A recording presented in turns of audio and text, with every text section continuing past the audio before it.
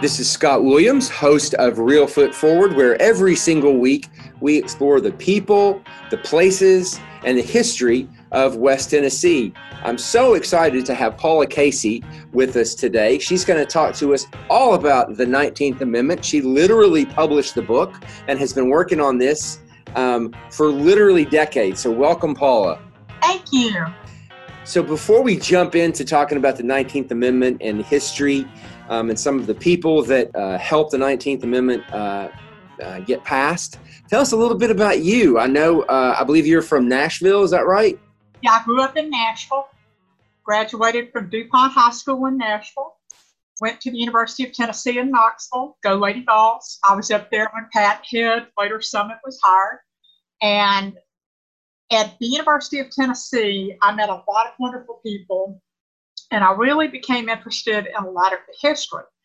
I took a lot of women's studies courses back then before it was considered a major or a minor, and I also had a good buddy in Bill Haltom, who was from Memphis, and he and his later wife, Claudia Swafford Haltom, have always been great friends. So I was in the newspaper business for 10 years, and my husband died in 1988, and my friend Carolyn Yellen, who was so wonderful, had written an article in the December 1978 edition of American Heritage Magazine, and it was the second longest article ever published. It was called Countdown in Tennessee, and she wanted to do a book. So I, of course, being a graduate of the University of Tennessee, just knew that UT Press was going to want to do this book. So I called to see if we could submit a book proposal, and I was told, "Oh, we've already done a book on women's suffrage." And I was stunned. And of course, later it occurred to me I should have said, nobody ever says that about the Civil War, but I didn't think about it at the time. So anyway, we ended up finally getting the book published. And actually, in 1989, Carolyn Yellen and I decided to do a video. So we wanted to tell the 72-year history of women struggling to win the right to vote. Nobody gave it to them. So I get sick of hearing this, American women were given the right to vote in 1920, as though it were bestowed by some benevolent entity. These women fought for 72 years to win the right to vote and be included in the Constitution. So that really became my area of interest. And I've spent over 30 years trying to educate the public about Tennessee's pivotal role. And now here we are in 2020, 100 years later. It's got to be exciting for you to have begun this work so long ago and to now have us be at a pivotal moment where we're going to be focusing on this. And you really are the expert on this particular topic. In a lot of ways, you're like those women who fought so hard for the right to vote. Well, thank you. I've been very fortunate to have great friends and historians. Tell us a little. I know there's a variety of ways and things that you've been working on. You mentioned the book. Did you guys actually have a publisher for that, or did you end up self-publishing? Well, that's a kind of a complicated story. Let us just say it has been through different incarnations. Okay. Back in the 90s, you've got to remember, publishing is a totally different animal, how it has evolved. So we had some difficulties, and it ended up, thanks to the Library of Congress, that I was able to change the publisher, and then I ended up becoming the actual publisher because we wanted to do the ebook and audiobook in 2013. And my primary market is libraries, although we do sell a lot of different places. And we have all that information on the Tennessee Women's Suffrage Heritage Trail website. So, and also our website, theperfect36.com. So people can buy the ebook, the audiobook, but we donated the book to every school, library, and college in the state of Tennessee back in 1999 and 2000. And so a lot of the librarians are still buying the ebook and the audiobook. And what's been so interesting with this pandemic is that a lot of people are going to the library websites and checking out the ebook. So we're getting a lot of folks interested in this topic. And I also want to point out to you that in 1918 and 19, there was a flu pandemic. So the parallels with the suffrage movement 100 years ago and today, we have another pandemic. So this is going to affect the way people vote. So that's a good lead into for those out there, unfortunately, Tennessee is rather low on the numbers of people who turn out to vote in elections, men and women.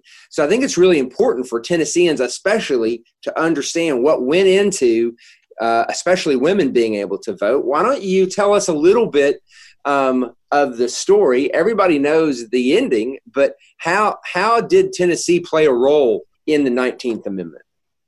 This is such a great story. It is a story of democracy, persistence, perseverance. The United States Congress finally passed the 19th Amendment on June the 4th, 1919, and sent it to the states to ratify. It ended up with 35 states ratifying, but you need 3/4 of the states to approve an amendment to the Constitution. So 9 states had outright rejected it. 3 states, Florida, Vermont, Connecticut, would not even consider it. And that left Tennessee as the last state that could possibly ratify. And my wonderful friend, the late, great Carolyn Yellen, always said that the Tennessee women were the greatest politicians the world has ever seen because they won the right to vote without having it. They won the battle of hearts and minds. But we have to remember that the women across this state were so well organized that there were men in the General Assembly. And think about this. It took those men in 36 state legislatures who voted to willingly share power. I mean, it's just a remarkable achievement. So in Tennessee, because we were so well organized and women across the state, Scott, this was really a statewide movement.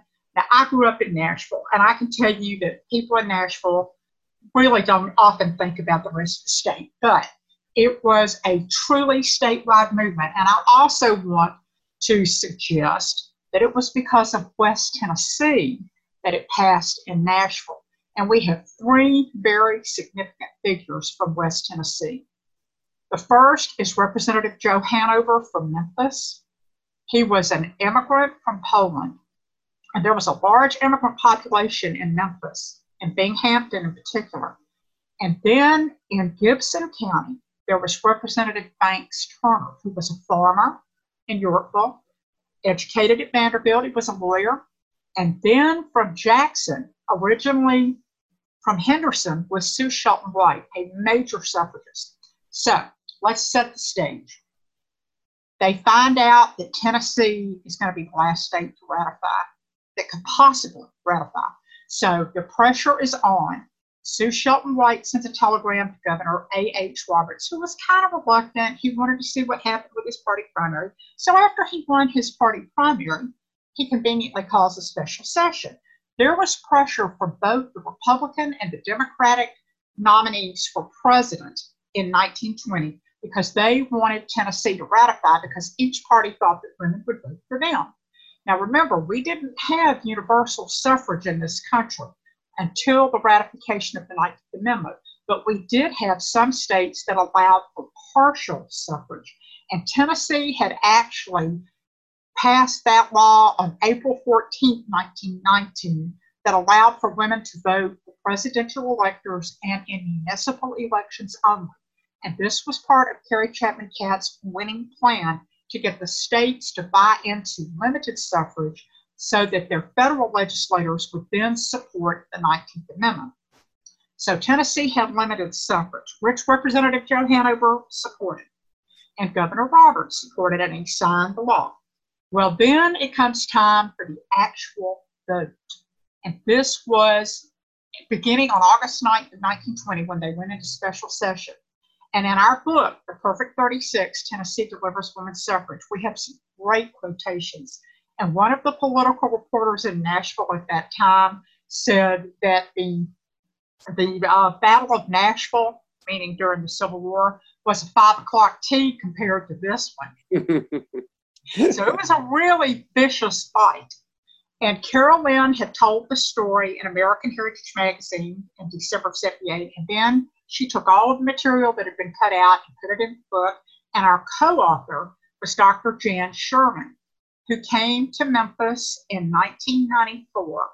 And then in 1995, we celebrated the 75th anniversary. And thanks to then State Senator Steve Cohen, who's always been such a strong ally, and now he's my congressman. So we decided that we were going to get this book done to tell the story, because Carolyn said this history must be preserved and people need to understand how it happened, how Tennessee became the pivotal state. So they went into the special session, and Representative Hanover had run for office because he could not understand why his mother couldn't vote.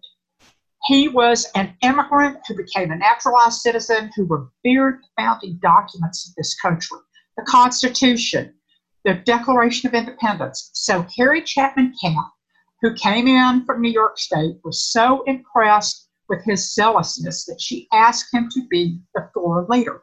So Representative Hanover ended up keeping the pro-suffrage votes together. Throughout everything that happened during the special session, it came down to the final vote. It had passed the Senate overwhelmingly, 25-4. And Steve Cohen, who was the state senator when we did the book, said the Senate got it. So then it came down to the House. And Joe Hanover had to keep those pro-suffrage votes together, but he knew the morning of August 18, 1920, that he was 2 votes short. And he didn't know where those other 2 votes were going to come from. Now, this is such a great suspenseful story. And of course, Bill Haltom really tells a great rendition of it in Why Can't Mother Vote, his new book. And it's about Joseph Hanover and the unfinished business of democracy. So Mr. Joe, which is what we called him in Memphis, and I actually met Mr. Joe in 1983. He only died in 1984. I mean, this is really recent history. Amazing. Mr. Joe was so interesting. And of course, a lot of his family is still in Memphis, Shelby County. So Mr. Joe knew that he was 2 votes short, but what he did not know was that the morning of August 18th, Representative Banks Turner from Gibson County was in Governor Roberts' office. And Governor Roberts was on the phone with the Democratic presidential nominee, Governor Cox from Ohio. And Governor Cox was pressuring Governor Roberts, please get Tennessee to pass, get them to ratify. So Banks Turner is sitting there, and Governor Roberts pointed to Banks Turner and said, I am sitting here looking at the man who can make this happen. So Banks Turner, unbeknownst to anybody, goes back to the floor of the House, and there were the votes to table the motion, because the strategy of the antis was, if they could table it under the guise of waiting until they were in regular session come January of 1921, then everybody, all the fence centers and those who were scared to cast a vote could act like, oh no, we just want to pass this in regular session, which was malarkey. So Representative Banks Turner, when it came time to vote on tabling the motion, voted against tabling the motion. And Speaker Seth Walker from Lebanon was shocked. And he went over and tried to get him to change his mind. Well, Banks Turner held fast. So the motion deadlocked 48-48, which kept the motion alive. And then the next vote was the one that counted, the vote whether to ratify. And Speaker Walker really thought that the 48-48 vote would remain in place, which meant that the amendment would die. But they didn't know that Harry Byrne from Nyota, Tennessee, over there between Knoxville and Chattanooga and East Tennessee, had received a letter from his mother. Dear son, hooray and vote for suffrage. I've been looking to see where you stood and haven't seen anything. Be a good boy and help Mrs. Catt with the ratification. Signed Mom. So Harry did vote to table, but then when it came time to actually vote on ratification, he voted to ratify. He gave it the 1 vote majority of the 1 vote difference, and then Speaker Walker changed his vote to be on the prevailing side so that then he could vote for reconsideration. So that's how it all played out, that thanks to Banks Turner and Harry Byrne and Joe Hanover, they are the 3 suffrage heroes, and all of the women across this state who fought valiantly made it possible for American women to vote in the presidential election of 1920. And we as Tennesseans should be so proud. And I honestly think a lot of people don't know that story. And it's such an exciting story. And you tell it so well. So I really am so excited that we got to hear that. So you've been actually telling this story and trying to get people on board for a very, very long time. And it is exciting to start to see things opening up. I know that we now have a heritage trail that you've been really a pivotal person in, and also a Trailblazers Monument. Can you talk a little bit about those two initiatives? I want to hear about those initiatives, but then I also want to hear for people out there who are listening who also get passions and get excited about things. You're somebody who actually made things happen. You've raised millions of dollars at this point to be able to see these dreams come alive. So I want to hear a little bit about that too, about what is the secret to actually making things happen. So tell us a little bit about that. We have to learn from our history. You look at the suffragists, and I also want to point out that the correct term in the United States is suffragists. The British were the suffragettes. They were considered so radical that the Americans wanted to distinguish themselves. So in this country, both men and women who support the right to vote are suffragists. So Steve Cohen was the reason that we got public art in the Capitol. Prior to February of 1998, there was nothing in the Tennessee State Capitol building that depicted Tennessee's pivotal vote. So Steve made sure that we had the bas relief, and we had a blind competition. He put me on the committee, and we worked with the Tennessee Arts Commission. And we had a blind competition, which Alan LaFleur of Nashville won. So if you look on the back cover of our Perfect 36 book, you will see that bas relief that's hanging inside the Capitol. And Carol Lynn was able to see that because we unveiled it in February of 98. She died the following March of 99. So Dr. Sherman and I decided that we were going to get the book distributed, and then the quest for more public art happened. So there were attempts and people interested in Knoxville. And in 2006, the Knoxville Women's Suffrage Memorial was unveiled. And Wanda Sobieski in Knoxville asked me who should represent West Tennessee. And I said Elizabeth Avery Merriweather because she was the first known suffragist in Tennessee, and she was from Memphis. So we had the 3 grand divisions represented there. Then in 2010, a board was put together, and we commissioned Alan LaFleur to do the Tennessee Women's Suffrage Monument that is now in Centennial Park in Nashville, and that was unveiled in August of 2016. Well, Jackie Hellman from Jackson decided that they needed to have something honoring Sue Shelton White, so I was her fiscal agent. Jackie chaired the committee, and we put the statue of Sue Shelton White in front of Jackson City Hall, so it's on Main Street, and it's just a beautiful sculpture done by Wanda Stanfield. Well, we decided that we would do a Memphis monument because in 2012, I was working in then City Council member Jim Strickland's office. Jim is now the mayor of Memphis. So he told me in 2012 he wanted a Memphis suffrage monument. Well, I was stunned because I was working on Nashville's. So we got Nashville done, we got Jackson done. Then Chattanooga decided, I consulted with their mayor, and in Clarksville, they decided they wanted sculptures. So Clarksville is going to unveil theirs this August 2020. Chattanooga's working on theirs. The pandemic has slowed us down, but it has not halted any of the production. So Steve is the one who made me understand that public art is so important because honestly, Scott, when we're all gone, those monuments will be there telling the story about what happened in Tennessee. This was the greatest nonviolent revolution in the history of this country, and these people deserve to be remembered. So having public art, in addition to websites and books, and ebooks, audiobooks, that's important. And gosh, libraries are so important. I just want to say to the people at Tennessee State Library and Archives and all the librarians in our state do the Lord's work. They are wonderful, and we are so fortunate to have great libraries. But for people to find out about this history, I encourage them to look at our Heritage Trail, TN for Tennessee, TN Woman. And see, at that time, WOMAN was considered plural and inclusive.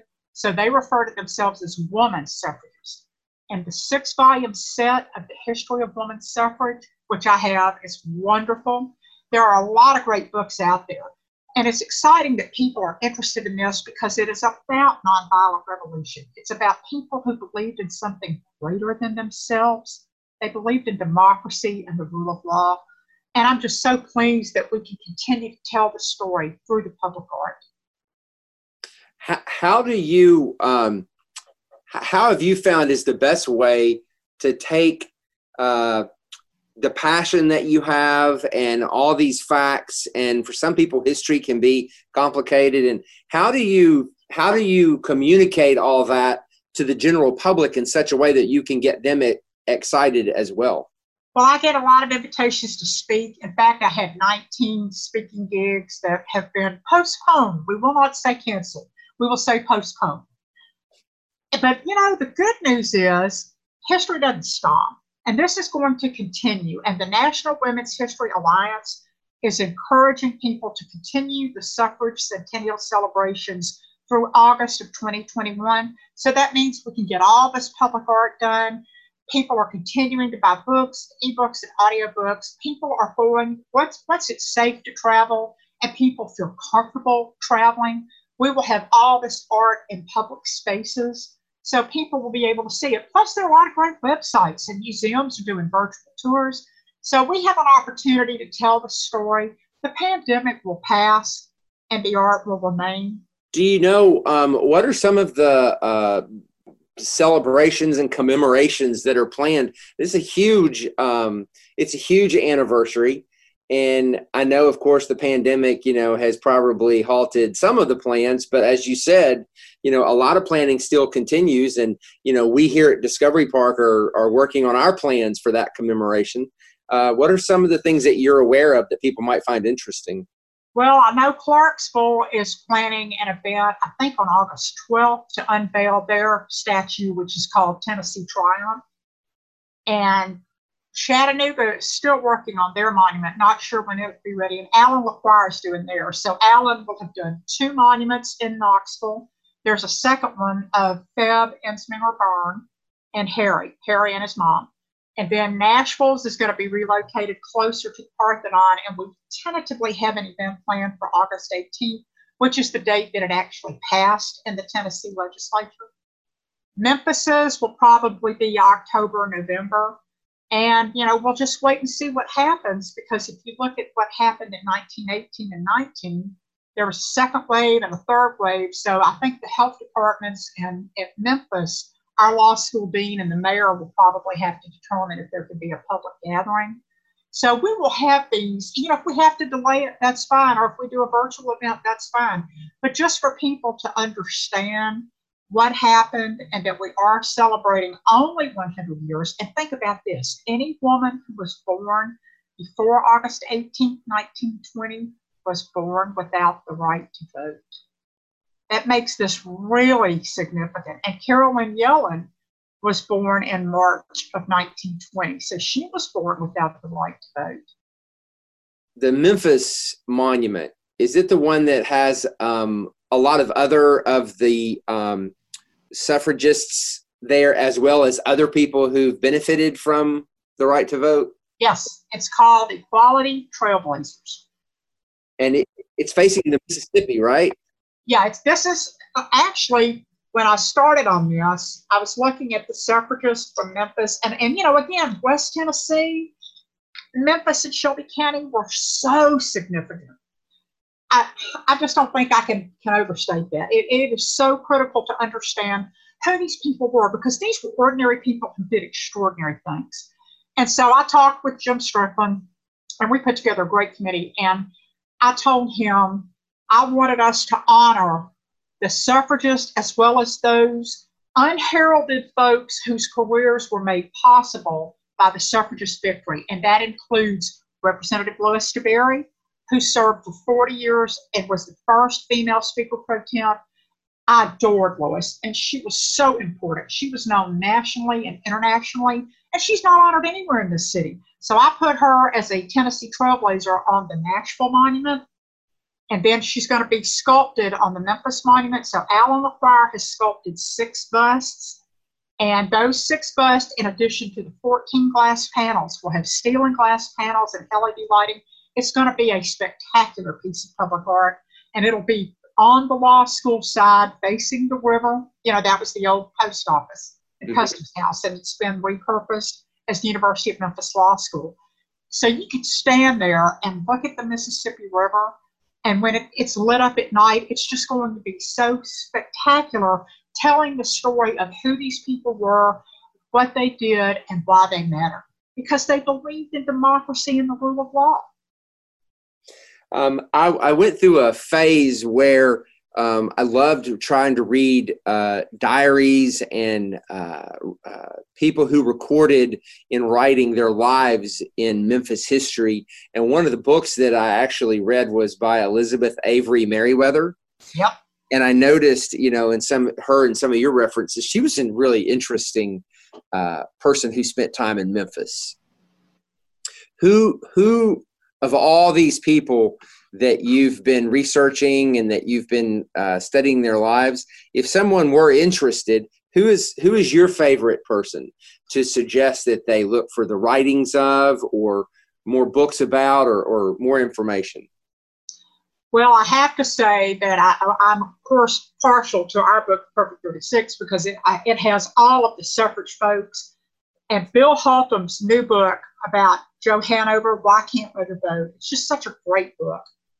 And telling the story of an immigrant.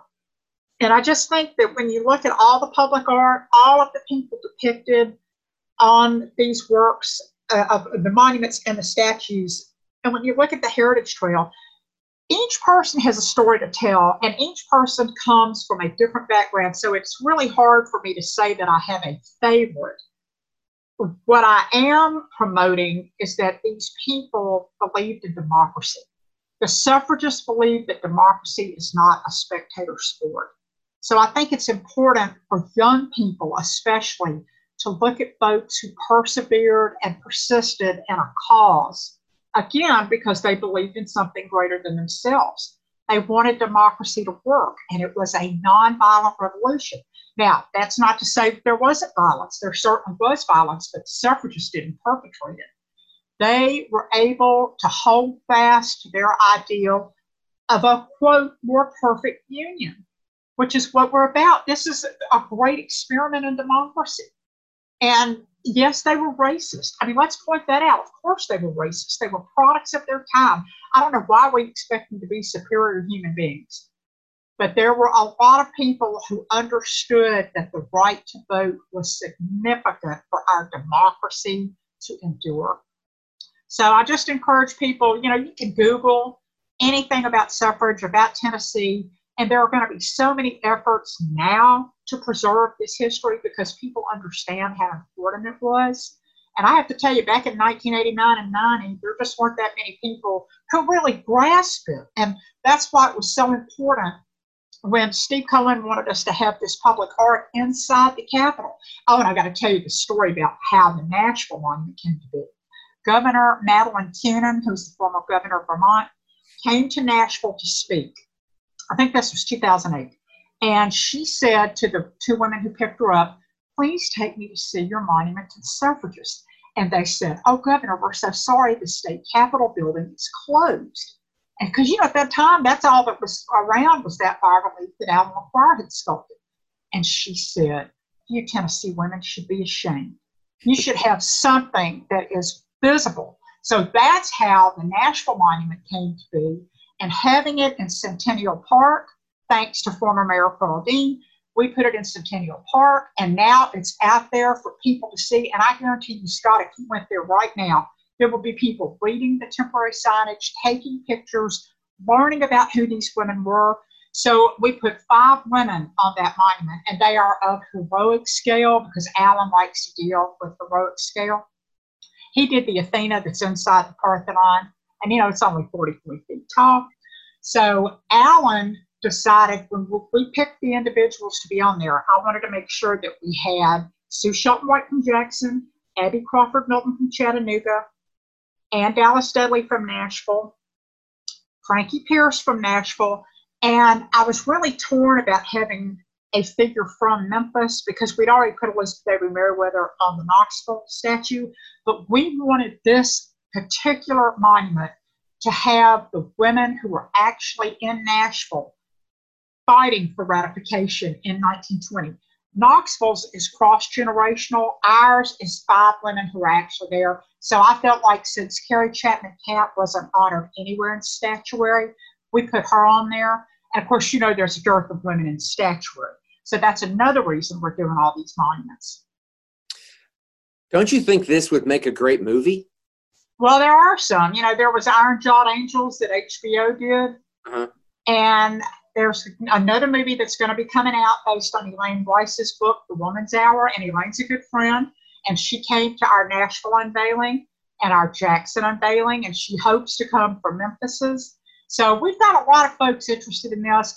I feel like the story is so compelling by itself, it doesn't need embellishment. And that was my only critique of Iron Jawed Angels on HBO, was that they had to embellish it a little bit. The story is fabulous without embellishment. But we've got an opportunity to make sure that people know this story with our art. And I've been interviewed by people from other countries who just think this is so cool that we're going to have this art. And of course, we've got the books, ebook, audiobook. So we really are going to make sure that this history is preserved. That's amazing. You know, from being in the museum business, you know, I'm sure the State Museum has artifacts and is telling a story. Are there any exhibits that are planned that are specifically about this? Yes. My understanding is that the State Museum, they had planned to open their exhibit March 27th. You know, life kind of stopped as of March 13th. Yeah. When the pandemic was declared. But that doesn't mean they haven't been working on it. So the State Museum is going to have an exhibit. Nashville is going to have an exhibit at the Parthenon. So there are a lot of folks that are going to be having exhibits. I think the East Tennessee Historical Society is planning something, and Clarksville is planning something. So we're going to have folks around the state who will be doing things, because there were suffragists in every county in Tennessee, all 95 counties. And these women were relentless. But it's just remarkable when you think about how they didn't have long distance as we know it. They didn't have fax machines. They certainly didn't have social media. All they had were newspapers and letters. And they did it. They persevered until they achieved their goal. It's just such a great story. Well, and I can't help but draw the correlation between their work, you know, for the 19th Amendment and your work to make sure people don't forget about it and to remind people. So that's very much appreciated, you know, by all of us who have a passion for history as well. So thank you for that. I also want to take a real quick chance to ask you about planning the dinner for Margaret Thatcher. Oh, that was so much fun. Let me tell you, back in 1991, I had a friend in Memphis who said, why don't we bring Margaret Thatcher to Memphis? So Alan Morgan, who was the former head of Morgan Keegan, was sitting in the little tea shop where I used to eat lunch every day. And Sue Hare Locke, who was on the Memphis Suffrage Monument Committee, said to me, go talk to Alan. He brought Margaret Thatcher to Memphis. And so when I was talking with him, I said, do you think I should try to bring her? We had to take her to Nashville because the Speakers Bureau that she was with didn't want her to come back to Memphis the following year in 92. So we had to go to Nashville. So Alan said, yeah, you need to do it. She's great. So we worked with the Washington Speakers Bureau and we raised the money. And I'm just going to tell you, Scott, right now, I grew up in Nashville. I was in the newspaper business. I was stunned at the lack of support in the corporate world. The only corporation that gave us any money to bring her to Nashville was Kroger. The rest of the money was raised from private individuals, and her son told her to come speak to us because we were the first women's group in the United States that invited her. And I was president of the Tennessee Women's Political Caucus back then, and then the Nashville chapter of the National Association of Women Business Owners, NAWBO. The two of us went in together, and I personally signed that contract. Let me tell you, that was really heavy, but we did raise the money. We had over 600 people at a dinner at the Opryland Hotel. They had to sweep it for bugs and bombs. You know, the IRA had vowed to kill And so I had former Nashville Mayor Dick Fulton and his wife Sandra, who was the former Commissioner of Tourism. And they were our honorary co-chairs. And we met her at the small Nashville airport, Berry Field, when she came in. And she was lovely. We had so much fun. Governor McWhorter was great. Everybody had a blast. And we were sitting at the head table, and she said to me, I want to see the conservatory. Well, you need to know that every minute was scripted. We could not deviate from the script. And so I turned to my co-chair and said, she wants to see the conservatory. And that wasn't on the itinerary. And so she told me, it was Carol. Carol Kennedy said to me, you tell her she's got to change her shoes. So I turned back to her and I said, Lady Thatcher, we would love for you to see the conservatory, but you're going to have to change your shoes. And she said, I can do that.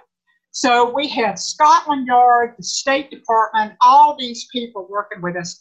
And I told the governor she wanted to go see the conservatory. So she ends up after the dinner was over, and we had a blast. I'm here to tell you, the people at Opryland Hotel were wonderful. They had Gorbachev and Reagan speak there, and they were ecstatic to have Margaret Thatcher. So it ended up being just a fantastic evening. She was great. And of course, I have a personally autographed picture from Lady Thatcher, and she was wonderful. We really had a great time. I got to spend time with her privately because she had a guard with her at all times. And so we sat and talked with her. She had friends in Nashville who she had grown up with. Wow. And they didn't get to come, but we talked about them, and I told her about watching her on CNN, and she was just great. I mean, she was a really fun person, and she was so smart. She spoke without notes. She addressed every topic we asked her to, and she talked about the British suffragettes and the right to vote.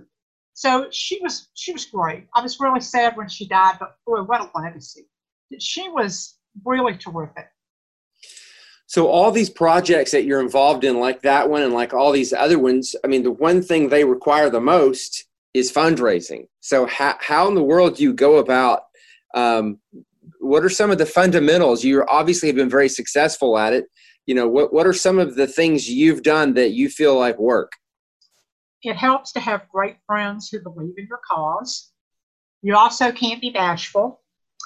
Here's the way I look at this, and I have to tell you, I went to a fundraising session in 1991 in Nashville, led by Ted Welch.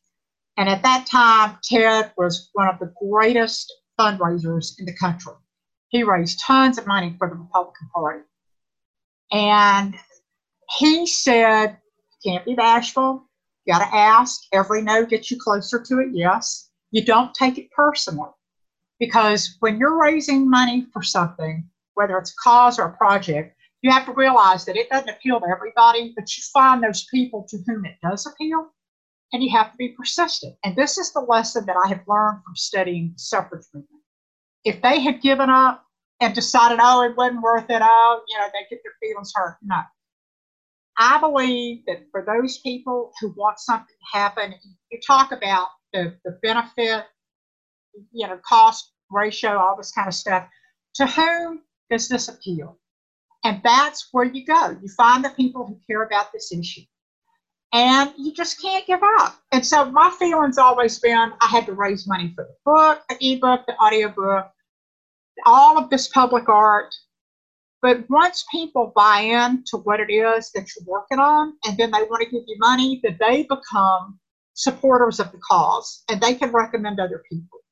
And I remember Ted saying, you just can't give up. You just keep asking, and you keep asking, and you keep asking. And you also ask for more than you think people can give, because you don't know what people can give. And you ask. And if they believe in your cause, they're going to give what they feel comfortable giving. And so I try to detach, not take it personally when someone doesn't want to give. Because let me tell you, Scott, this is how I feel about it. If you don't want to support what I'm working on, because I don't work on anything that's not wonderful. These are things I believe in, and this public art is important. Getting that book, and then the ebook and the audio book read by Dr. Sherman, getting all this done is important, because I understand that when we're all gone, this will remain. And so if you want to be a part of this, you're going to give me the money because I have to 501c3, but you're also going to have an opportunity to participate in something that matters. These people did great things, ordinary people who did extraordinary things. And I'll tell you the other thing about the public art, you get your name engraved in something. How many people get their names engraved in something that's going to last? And so I don't take it personally when somebody tells me no. I think that they're stupid, but I don't tell them that. I just think that people who want to be a part of something get it. And that's how we make it happen. And it also helps to have people who are willing to help promote it. So in my case, I'm very fortunate that I have a lot of influential people who believe that this should happen. And I have got diverse public art, and I think that is so important now. With Black Lives Matter, I'm going to make sure that these Black women are remembered and recognized for what they contributed, because we have got to understand that democracy is a continuing experiment. And what we're doing with everything related to the suffrage movement is preserving this history. I wonder if your years as a journalist contribute to you being able to be such a good storyteller. Because when you were telling the story a while ago, you almost literally took me back there. And I think that is really a big asset. Do you feel the same way? Oh, well, thank you. I'm flattered. Well, I enjoy telling this story because I think it's so important. And I grew up in Nashville, and all I can remember in high school, there may have been one or two sentences. American women were given the right to vote, which is inaccurate. But because we have to provide context and understanding to this history, and understanding why women and men were opposed to it. I get asked that a lot about the anti-arguments. And in our book, The Perfect 36, Jackson Baker at the Memphis Flyer gave us a great review, and he said that he felt like our book really addressed the arguments of the antis, because it's important to understand that political and social movements always have opposition. And Carolyn Yellen used to say that women go through life doing the two steps forward, one step backward. And that's certainly what the suffragists encountered. So we are telling the continuing story of American democracy. The anniversary will soon be here. What do you have? Do you have some projects that you're thinking about after that? What's next after that? Or are you just going to go to the Bahamas and spend time on the beach? Well, I'm not going to get on an airplane anytime soon. I feel like since the National Women's History Alliance has suggested that these suffrage celebrations continue, I'm going to continue to sell books, ebooks and audiobooks to libraries and stores that are interested.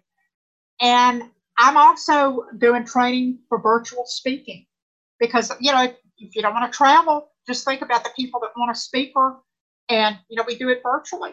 Well, thank you so much for spending a little time with us today. And we're going to link to all of the information that we've been talking about, and we're going to get some books to sell here at Discovery Park, so that people can come here and pick up a copy. So I am really grateful for all the work you're doing, and I can't wait to let people know about some of these things going on. So thank you. Thank you so much, Scott. You're just a great interviewer, and I am just so honored to have been a part of this. Thank you for asking me. Thank you for listening to Real Foot Forward. Be sure to like, subscribe, and leave us a review. Start planning your visit to Discovery Park of America by visiting discoveryparkofamerica.com. And also be sure to follow us on Facebook, Instagram, and Twitter for the latest updates.